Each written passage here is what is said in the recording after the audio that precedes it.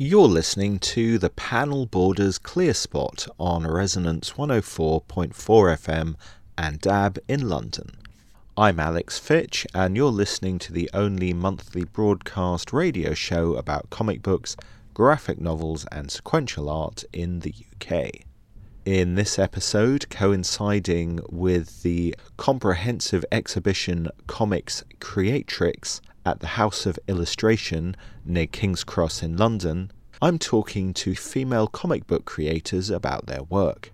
Later in the show, I'll be talking to Ellen Lindner about the collection of her serialised murder mystery, The Black Feather Falls. However, to start off with, I'm talking to artist Tula Lote, otherwise known as Lisa Wood, who as a comics creator has worked on such titles as Elephant Men, Bodies and Supreme Blue Rose, but is also the curator of the Thought Bubble Festival in Leeds every autumn.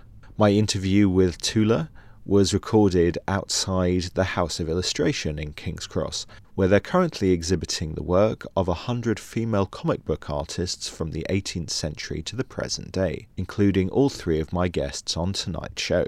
So our interview not only covers Tula's work, but also her opinions of the show, which takes place in the gallery until May. I'm talking to Tula Lote, aka Lisa Wood, artist of such comics as Bodies and Supreme Blue Rose, who's one of the artists featured in Comix Creatrix, a new exhibition celebrating the work of 100 female comic book artists. You're someone who's kind of just broken into the scene over the last couple of years, and you've got a very distinctive style, using kind of washes of colour on top of each other that's quite unusual in modern comics, where normally colour is just bounded by the lines of the drawings. And before I started recording, you were saying that illustration is perhaps something that's been more of an influence in your work than comics. So what kind of led you to become a comic book artist? Well, I've loved comics ever since I was little. I'm dyslexic, so I had trouble reading at school, and the thing that helped me growing up was comics. My dad used to take me to Batley Market and let me pick the kind of seconds that were really cheap, so I was picking like Daredevil, X-Men, Star Wars Weekly, that kind of stuff. So that's always been with me, like Howard Chaykin at the time, Paul Smith, Arthur Rackham, all these great artists, and that's always what I wanted to do. So I am mainly inspired by comic books, but it's always been a thing where I've been drawn mainly to the people that kind of worked outside the system years ago, like you used to have the pencilers, inkers, colorists, and I love that kind of stuff, but really, the things that I loved the most growing up were the Dave McKean and Bill Sienkiewicz and John J. Muth and all those kind of things, where it wasn't necessarily traditional. They were doing their own thing. They were kind of taking it in their own direction. So maybe that rubbed off more on me. But you know, I am a massive fan of the old Saturday Evening Post illustrations and all that kind of vintage stuff as well. So I don't quite know where my styles come from. I think it's probably a mixture of illustration and comics. Well, it's interesting that some of the people you just mentioned, like John J. Muth and Sienkiewicz, in the 80s, what we call mainstream comics, i.e. superhero comics, seem to be far more experimental and varied in the kind of art styles you got. And then that sort of went away for about 20 years, and now it seems to be coming back again.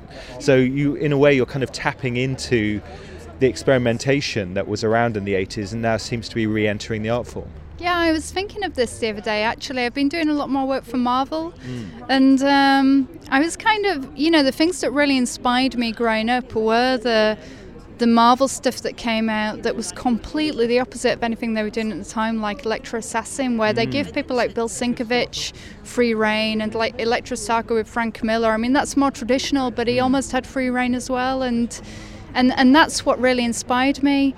And the stuff I'm doing for Marvel at the moment, I kind of feel like I'm kind of going off and doing my own thing with my strange lines and watercolors, and then they tell me to kind of bring it back and keep it neat again. So I understand that. I mean, Marvel are incredible. I absolutely love them. But then I I always feel like I'm constrained by that a little bit, and that I'm not doing my best work when I have to, like, it sounds stupid, colour in the lines and stuff. I kind of like to keep it messy, and so I don't feel like I'm quite there yet with Marvel. I think I've only just started working with them, and I think there's always a trust issue with a publisher and an artist. When they take a new artist on, they're kind of, like, well, we can't let it go crazy just yet. Well, I was wondering, do you think you were self-censoring, or were you actually getting kind of editorial advice saying maybe do it more in the house style? They definitely weren't saying that. I do think with Marvel there is a lot of freedom, and I think that they've pulled me in because they like my style.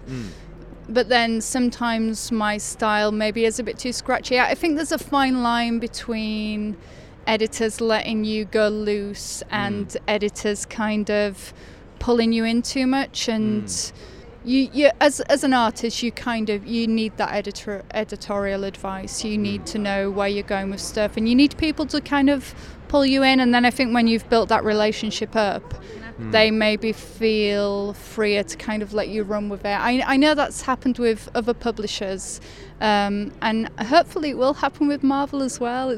I probably shouldn't have started this conversation, but it's kind of a positive one. It's lovely. I love working for Marvel. But it's always like that at the beginning. It's you getting to know your editor, isn't it? And vice versa. Them knowing how far they can let you go with the craziness.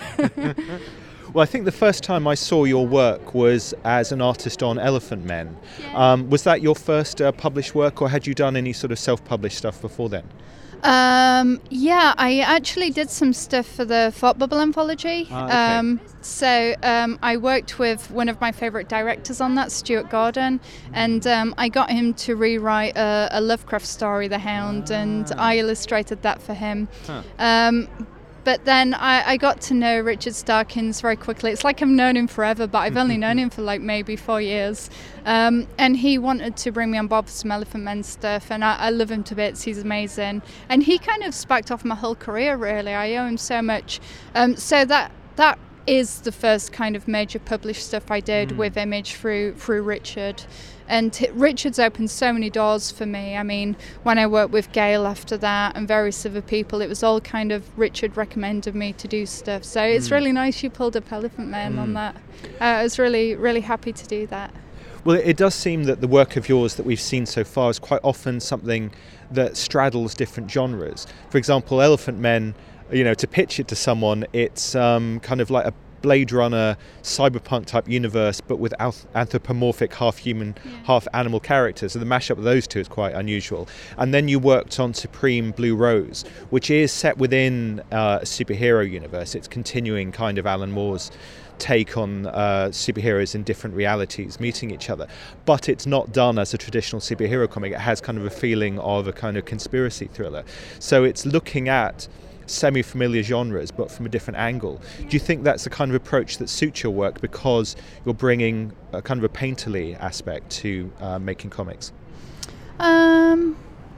Maybe in a way. I do like to do things differently, but I think really I could work with any kind of story as long as it grabs me, as long as there's a lot of focus on characterization. It's something that I feel involved with. I can work with that. I'm fine doing that. I think as long as I feel like I have the freedom to take it in my own direction without worrying, because I am still new to this quite a lot. I tend to sometimes I do my least favourite work when I feel like I'm fulfilling what other people want more rather than going in the direction I want to go in. So feeling like I have that freedom to really do whatever I want and experiment, that's when I love working the most, no matter what genre it is. But I'm a massive fan of horror and sci-fi, so... What are the tools that you use? Because the kind of layering effect that you do, certainly on projects like Supreme, has kind of the quality of layered watercolour, but presumably there's a lot of digital going on as well. Yeah. When I first started doing Supreme, I was doing ink outlines, scanning them, and then I'd have kind of like loads of watercolour textures I made, and I'd scan those and keep layering them over the top and then working into them with colour. So that's mainly what I've been doing. But then as Supreme went on with deadlines, I ended up doing my lines digitally most of the time, still using a little bit of ink. So that's the way I'm working at the moment. With Wicked and the Divine issue 13 that I did, that was all digital. So on my line art I was using in Photoshop, and then using the same technique with Supreme, where I was filling it over with my watercolour layers and working back into it constantly. With more time, I would prefer to go back to ink, and I've been doing that a bit with Heartless, my new comic with Warren Ellis for Image. And really that's how I enjoy working more. You can get a lot of wonderful lines and mistakes with ink that you'd never get with digital, as much as I've tried, and that can't be replicated really. And plus you have something to sell at the end, which is always clever when you're an artist. Absolutely. So your work is featured in this exhibition, Comix Creatrix, which seems to be on at a very pertinent time, because Angoulême only happened a couple of weeks ago, where there was very much a public debate of why aren't female artists being celebrated more for contributing to the comic book medium. But presumably the show has been in the planning longer than that. But I guess, wearing your other hat as the curator of Thought Bubble, bringing female comic book creators front amongst their male peers is something that you've always been involved with anyway, in terms of bringing attention to people who make comics. Yeah, absolutely. I set up Thought Bubble nearly 10 years ago now, and back then it was a lot worse. I mean, there are still issues now getting females into the medium, but it's improving massively. Like the last 2 years, it's just been incredible. 10 years ago, it was quite different, and so one of the things in my head as I was planning the Thought Bubble stuff was to try and profile female comic artists a lot more, and so we commission a female illustrator every year to do our festival image, which we use throughout all our marketing and everything. And I never really make a big song and dance about that, because I'm always worried about the inclusivity as well. I think there can be some downfalls to just kind of featuring females in comics, but I haven't decided that I want to change that yet. So this year will be another female artist creating our main image, which should be out in 2 weeks. But yeah, it's always been super important to me. We try and have panels focused around that, and we try and highlight those areas. Just inclusivity in general, not just women, but across the board, it's super important to us at Thought Bubble. I mean, what's interesting looking at an exhibition like this, if one tries to make gross generalizations about female comic book artists versus male comic book artists, it seems quite appropriate that this exhibition is on at the House of Illustration, because it seems that an influence on female comic book artists seems to be fine art and illustration, at least looking at the work that's on display here, compared to male comic book artists who perhaps look more at other comic book artists. Yeah, absolutely. And I'm not quite sure how to answer that, but I completely recognise it as well. I guess it's because there's been, I mean, if you go way back to the 70s, there were things like Jackie before my time. But there were things like Jackie and stuff, where there were kind of romance comics aimed at girls that maybe could have caught on back then, but then from the 80s onwards, it was very male-centric, so it's always going to be the case. The thing that the genres and stories that the medium are producing are going to inspire certain people, and if there are no real strong female characters represented within that, women may not want to buy into that. And because there's been such a wealth of stories that have come about in the last 10-5 years with comic books, where they cover everything, women are more interested, they are more involved, and they're going to be inspired by that, and that will inspire the next generation to want to create things more. And so it's a self-fulfilling prophecy. That's where there's so many more women doing this now.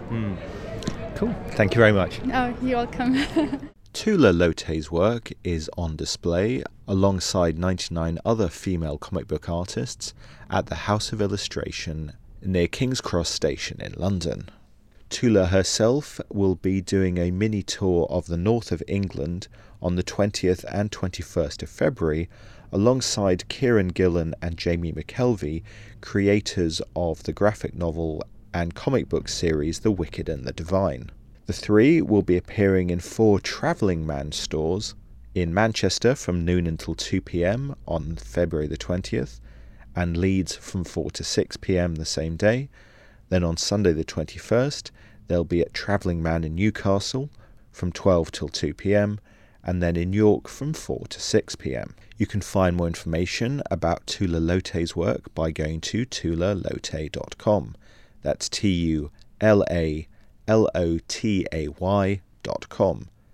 And you can find more information about the Thought Bubble Festival in Leeds, organised by Lisa Wood and others, by going to thoughtbubblefestival.com, including information about the 2016 festival programme and the academic side of things, the Comics Forum, information about which will be updated on their website soon. Comix Creatrix, 100 Women Making Comics, runs until May at the House of Illustration near King's Cross in London. Sandwiched between a new Waitrose and Central St Martin's School of Art and Design in Granary Square, Comix Creatrix is running alongside the art of David Lem, who's depicting the King's Cross area using shapes and symbols, and a fascinating exhibition of the art of Julia Child, represented for a change in 3 dimensions as she takes on the milieu of dolls' houses. You can find more information about the gallery by going to houseofillustration.org.uk, and to read a sample of the many graphic novelists and female comic book artists on display in Comix Creatrix, why not download the Sequential app for iPads, where you can obtain for free a 200-page selection of the work of many of the female artists featured in the exhibition. Next, here's my interview with Ellen Lindner, an American comic book artist who has also worked in the UK, and we're discussing her latest graphic novel, The Murder Mystery The Black Feather Falls, recorded in a busy tea shop in Kendal during last year's Lakes International Comic Art Festival, so you'll have to forgive the background noise.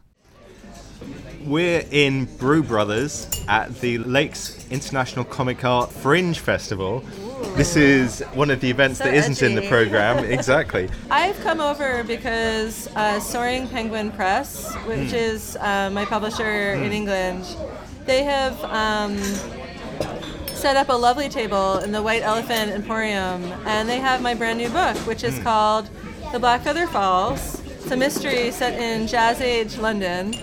And I'm really pleased. This is such a beautiful part of the country. I've never been here before. Tea and cake are both excellent. So that's my story. That's what I'm doing here. The Black Feather Falls is a London-based Edwardian murder mystery in which a couple of flapper girls, intrigued by the discovery of a black feather, go on a trip around the UK to solve a murder. Where did the idea come from? Well, first off, I mean, like so many people, I just adore mysteries. I grew up reading a shameful amount of Agatha Christie. I'm sure it's warped my brain forever. And when I was living in England, I was working from home in South London, and I started to listen to some really fantastic adaptations of Dorothy L. Sayers' work that the BBC recorded in the 70s and 80s, I believe. And those mysteries are just so wonderful. And the adaptations are great, but the books are even better. They have so much detail. They tie together financial chicanery, 1920s overindulgence of all kinds, and of course, really hard to solve murders, some of which are based on real murders. Which remained unsolved during her lifetime. And so, I'm a huge fan. And also, when I was living in London, I lived in London for 8 years. And basically, it's a city that was transformed during World War II and subsequently. And I became really interested in the little pockets of 1920s and 1930s London that still remain. And that kind of became the starting off point for the book. And also the book is about an American expatriate kind of fleeing secrets that are too painful to kind of stick around for. And so she's come from the American Midwest to the UK for personal reasons. And so while my past is not nearly so dark, I can identify with the expatriate experience. And so all this kind of came together. And that's basically where the Black Feather Falls started. And another influence, at least seemed apparent to me, was John Buchan, because the 39 Steps seems very much an influence. The journey to Scotland, the discovery of mysteries and... Oh, definitely. Yeah, Buchan, also lots of Hitchcock. Stuff like The Lady Vanishes, where there's always a story below the apparent story. And yeah, I mean, part of it is also just wish fulfillment. I mean, I would love to travel to all these remote places, but I seem to kind of just go on a track between London and New York endlessly, which is lovely, but it's always fun to travel through your work. And researching the kind of Scottish Isles, the Hebrides, was really fascinating. What did the research involve? Because obviously you've got a lot of period costumes, the way that London looked like in the 1920s. Of course, yeah. Did you go through photographic records? Oh, yeah, very much so. Photographic records. Also, there is a huge... It's amazing. I mean, the 1920s have such a kind of fandom unto themselves. The aesthetic is still so popular. And so researching that was not very difficult. I have, to thank the New York Public Library, which is such a wonderful, huge resource and completely free. Pretty much anybody with a valid ID can go into the really famous main branch of the New York Public Library on Fifth Avenue with the lions in front. And just, basically enjoy the privilege of interaction with a scholarly library. So yeah, libraries, I feel like my stories always begin with reading a lot. That just seems to be my comfort zone, kind of like winkling out stories from a variety of sources. And from there, it's just kind of synthesizing, just kind of bringing it all together. And I share an art studio in Gowanus in Brooklyn, and so my studio mates and studio interns were really helpful as well, bringing it all together. This is your second graphic novel to be published by Soaring Penguin Press, and it's unusual, perhaps less so now because they're also doing the anthology Meanwhile, but it was the first comic, in fact, that Soaring Penguin published as opposed to graphic novel, because it was serialized as 4 individual issues. Yes. Was that something that you wanted to do because of your background in self-publishing? That's a really good question. I do think that my background in self-publishing played a role because I know how hard it is to motivate yourself to finish a longer work. Undertow took a very long time to put together, and so when I kind of signed a deal with Soaring Penguin, I wanted it to be in a way that would ensure that they would get a graphic novel in a reasonable period, and also that I would have milestones that I could kind of hit. And also it's just great, I feel like floppies or single issue comics are slightly underrated at the moment. Distribution networks don't like dealing with them. Often shops don't like dealing with them. But I think that in terms of developing as an artist, they're really crucial. If only because you take one to a convention. For example, SPX or MoCA for me in the States, or going to any of the great UK conventions as well, and you get interaction with the audience. You get to see what people react to see what they respond to, and I feel like that's really important. So basically, it was a mix of a couple of different things, but also it was fun doing the 4 covers. Yeah. It's nice to be able to stretch like that. Well, and of course, being a murder mystery, it's the kind of story that lends itself to cliffhangers. Yeah, and it's a great challenge as a storyteller. There's so many fantastic mysteries. I feel like you have to be a little bit humble about your own abilities. But I feel like if you're a writer who kind of wants to take on a challenge, a mystery is a pretty good place to start. people who know your work from Undertow and things like the anthology Whores of Mensa are probably used to your working in black and white. Not only is Blackfeather Falls in colour, it's really punchy colour. It's like, the vibrancy of neon lights and carnival rides. And was that kind of a challenge you wanted to set yourself for this project? Yeah, definitely. I'd done shorter pieces in color, usually for freelance work. I had done a bunch of pieces for School Library Journal in the United States in color. And I've done a lot of editorial illustration in color, but establishing a palette and kind of sticking with it over the course of 140 pages or so of comics was really hard. But I think it'll make my next project a lot better, and I feel like the palette. It was interesting to see the kind of mileage you could get out of a pretty limited palette. I have a friend who's a really fantastic cartoonist and an amazing colorist, and her advice is always go with limited palette. So that's advice I'm passing on to all the listeners out there. Because it's really useful. I basically had a set of, I want to say maybe 20 colors, which it sounds like a lot, but it actually isn't that much, especially when the scenery goes from urban London to rural Scotland to the interior of a really garish nightclub. So it was definitely tricky, but it was I think it helped me develop as an artist. And it's become kind of my default palette now. And so now when I get a last minute freelance gig, it's like, oh, okay, well, I've got this palette I feel really comfortable with. I'm thinking kind of tentatively about doing another Blackfeather Falls, and it'd be interesting to see whether or not I could carry it over to a completely different milieu. But we shall see. Suspense. Well, I mean, it's funny, I talked about the colours being, really kind of poppy, and it seems that, particularly with computer colouring, when you reduce the palette, it somehow makes it brighter. If you limit yourself to a smaller number, because I guess you get those juxtapositions of certain hues, then it's more noticeable.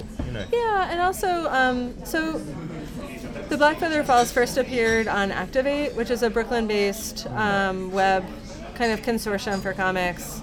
And seeing the same colors on the web, on the page, and also with different finishes on the page has also been a learning process, because it looks dramatically different depending on where it's popped up. So, I don't know. I mean, I don't know if I'm a natural colorist, but I've always gotten really good advice from other creators, and the best advice I ever got about color was just to keep doing it, because eventually you'll improve and you'll become more adept with it. And I think that's something that goes with everything in comics. You're pulling on so many different skill sets constantly. I feel like it's just a question of kind of sticking with it and trying to improve always. I mean, I'm still working in black and white. Whores of Mensa has now become this trumpet, but it's still the same aesthetic, and so I still work in black and white for that. Okay. Although even for that, I mean, it's conceivable that we could do a color issue. So. Where did the black feather itself come from? Because if you talk to, I don't know, maybe a Brit, someone who's worked particularly at the Imperial War Museum, about feathers in the Edwardian times, you think of the white feather that was given to people who were accused of being traitors and pacifists for not engaging in the First World War. Was that the kind of legacy that you wanted to evoke? Yes, and that is actually that's something that's discussed in the novel, and actually that sort of lingering association becomes a bit of, it becomes a red herring actually. Because it's hard for the characters to kind of figure out what it means. And actually, when they do find out what it means, it's something pretty unpleasant. I would hate to spoil it for the reader, but it does have a completely different meaning in this particular context. Because the story kind of revolves around some kind of, like a rogue unit in World War I who did not behave very honorably. And so they've kind of ironically co-opted this particular symbol. I don't know. I sometimes feel a bit silly for even engaging with World War I because it was such an appalling and incredibly damaging conflict. But unfortunately, I feel that I mean, I'm very much a pacifist, and so I feel that all wars have this extremely seamy underbelly, and it's worth remembering, because otherwise we get suckered into these ridiculous conflicts, not realizing how damaging they are to our society and to the people who go through these conflicts. My father is a Vietnam War veteran, for example, and it's a very troubling legacy. And so I think if there's anything political in my work, being anti-war is a big part of it, because it's World War I just sounds like it was such incredible hell to endure. And in this case, it's basically perverted someone's mind. They've basically gone insane because of the contrast between their life before and the life in the trenches. And that's a sort of dehumanization that is unfortunately a part of warfare. So that symbology was definitely very much in my mind. But it does mean something different in the book. Yeah. I will keep that a secret. Well, I mean, thinking of your depictions of the dark underbelly of society and culture, your previous graphic novel, Undertow, which is set in and around Coney Island in the 1960s? It's the very, very early 1960s. Okay. You have characters who are drug users, you have a character who commits suicide. I mean, it feels like you're kind of exploring the flip side of the American dream. You have the gloss, but then you have the undertow, Yeah, and again, whenever I talk about Undertow, it's very much kind of born out of this experience of moving back to New York City after. So I grew up in the suburbs of New York City, but both of my parents grew up in the city.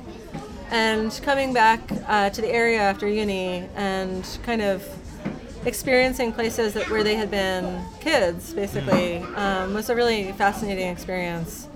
And I feel like with that part of the 60s, there have definitely been examinations of it. And at the time, there are a lot of films and books about New York in the early 60s, which were extremely disturbing. And it was a very troubled time. But it's fascinating for that. And I became really fascinated by the kind of visual records of that period. Photojournalism was kind of possibly at one of its heights in the United States at that time. And there are these really fantastic photographs taken of Coney Island and of the kind of like gang culture there. I don't know. I think I'm a classic kind of suburban kid who grew up in just a totally quiet, boring place and is now kind of trawling for darkness. Yeah, for darkness wherever I can find it. But that's the fun thing. I think that's the thing with murder mysteries in particular. When you think about Agatha Christie, she's dealing with situations that seem idyllic. Beautiful British country houses, small villages, but there's always a sort of dark side. And that's what I love about, I guess, Miss Marple in particular. Poirot was in the police service, so he's seen all sorts of craziness, but Miss Marple is just an amateur psychologist, basically.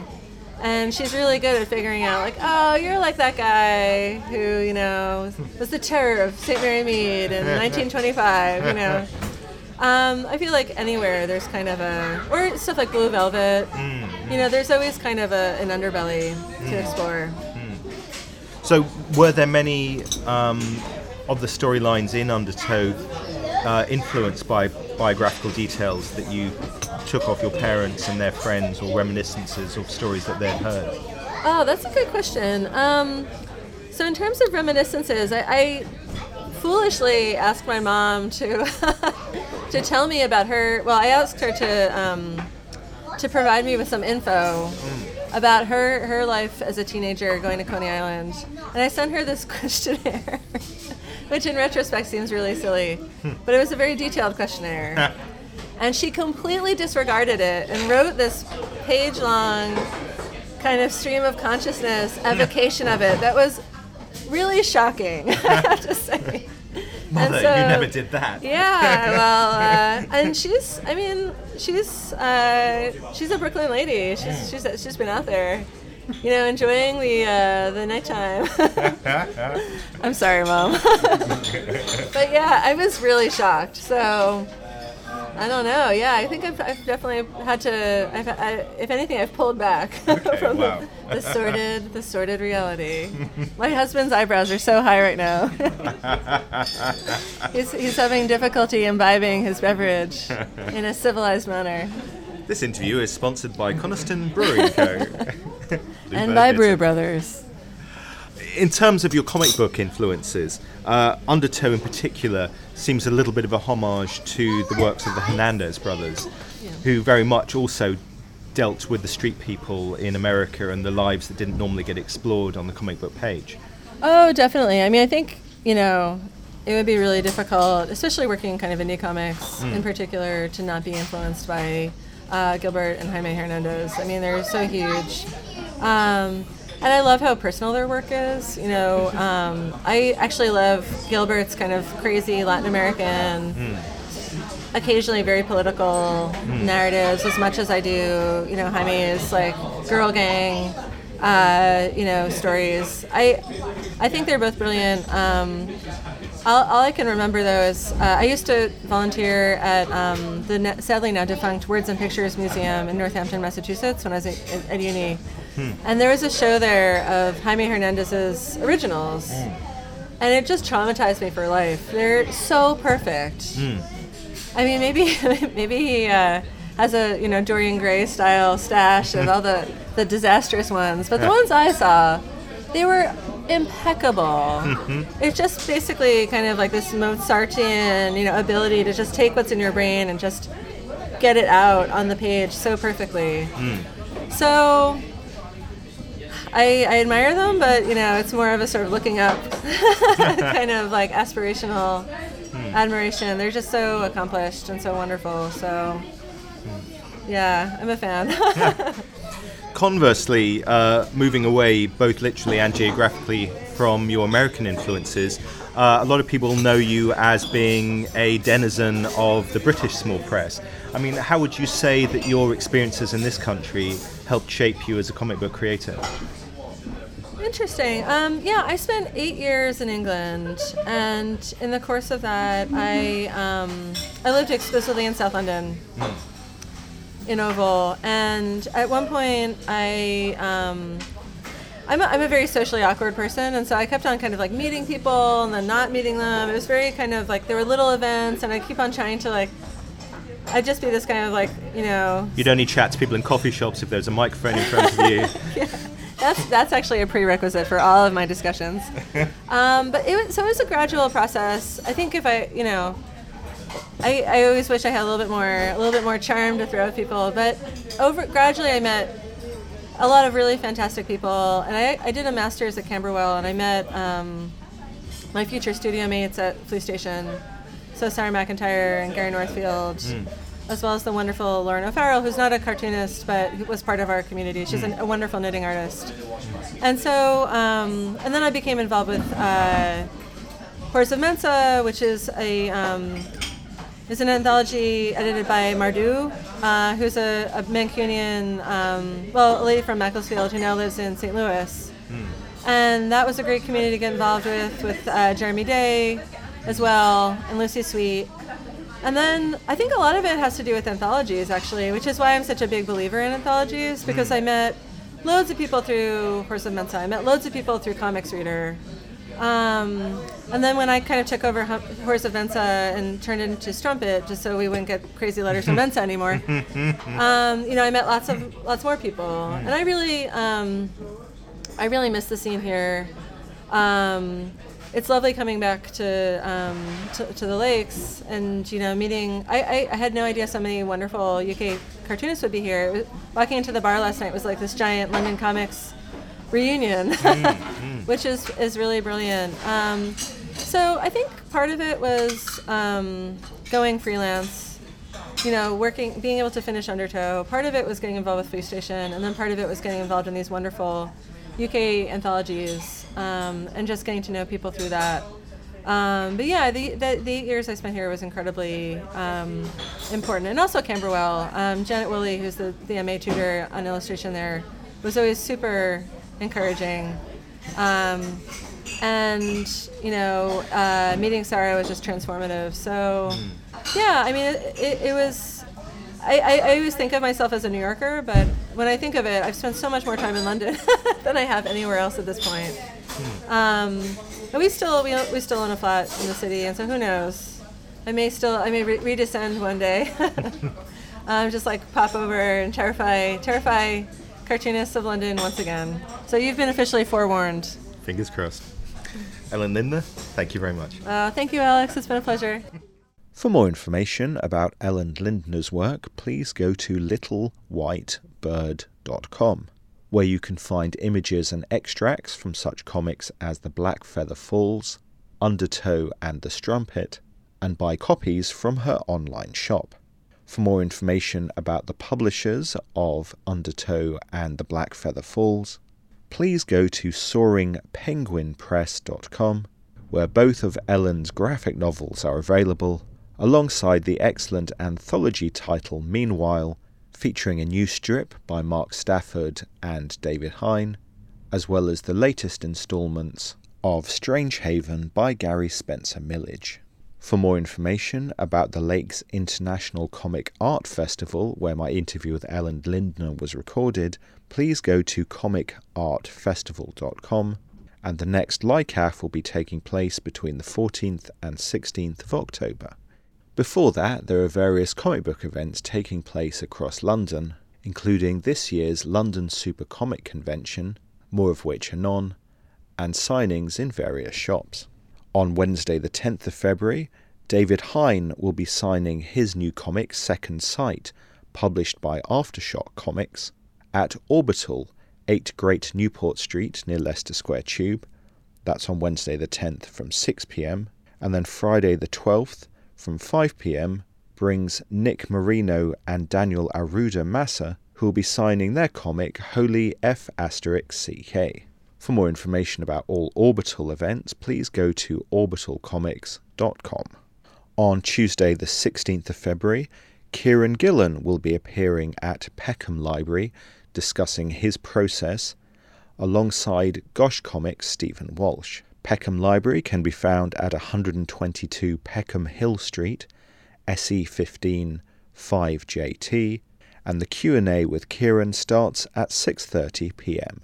At Gosh Comics itself, they have their regular Capers event taking place on the 17th of February from 7 p.m, a reading group for lovers of superhero titles, and this month they're discussing Crisis on Infinite Earths. Capers is taking place on the 17th from 7 p.m. Then on the 25th of February, Glyn Dillon will be in the store, signing copies of the new book, The Art of Star Wars The Force Awakens, a movie which Glyn worked on, designing props and costumes.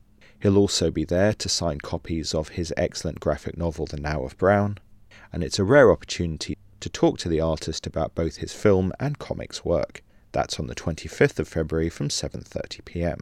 Then on the 27th of Feb, there's a signing and launch party for the 3rd issue of Beastwagon by Owen Michael Johnson. That's taking place in Gosh from 2 p.m, and you can find out more information about all Gosh events by going along to the store at 1 Berwick Street in Soho or visiting their website goshlondon.com.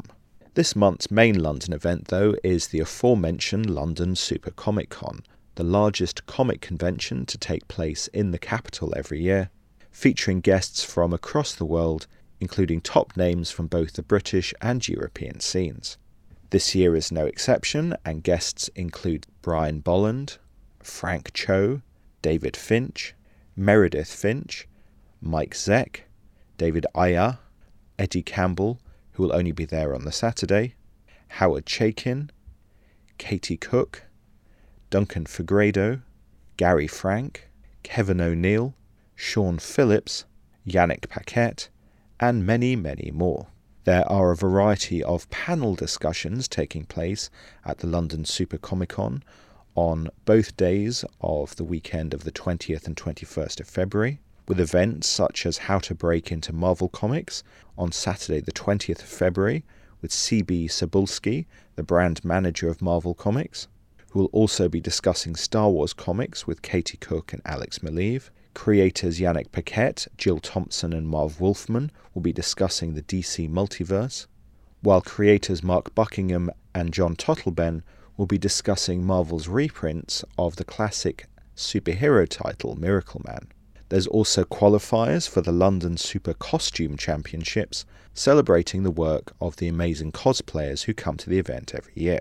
On the Sunday, there are panel discussions on Batgirl, featuring Babs Tarr and Cameron Stewart, Spider-Man, with Humberto Ramos and Ryan Stegman, the Teen Titans, with Ian Churchill, Marv Wolfman and more, as well as educational events on how to buy and sell comics and art, Scott Williams talking about how to ink Jim Lee, and advice on cosplay fabrication.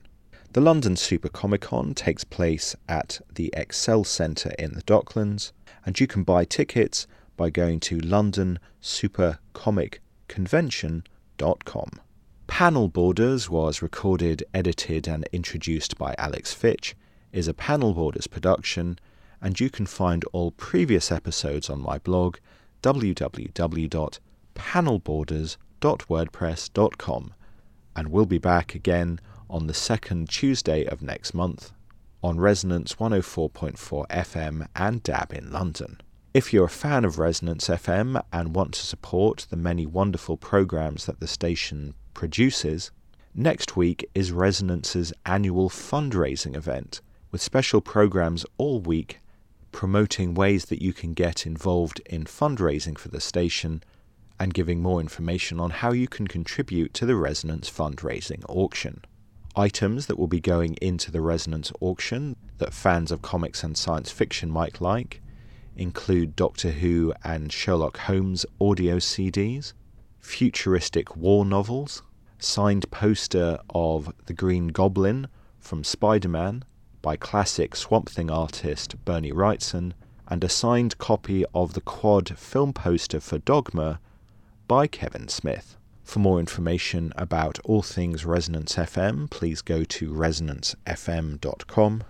And many of the station's DJs, including Robin the Fog, an erstwhile presenter of Panel Borders, Zoe Baxter, host of Lucky Cat, and comic book artist DJ Food, will be spinning the decks at the Book and Record Bar, 20 Norwood High Street, in South London, on the 19th of February from 8 p.m.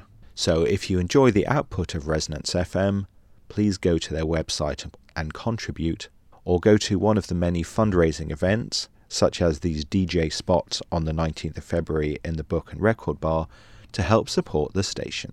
Thanks for listening.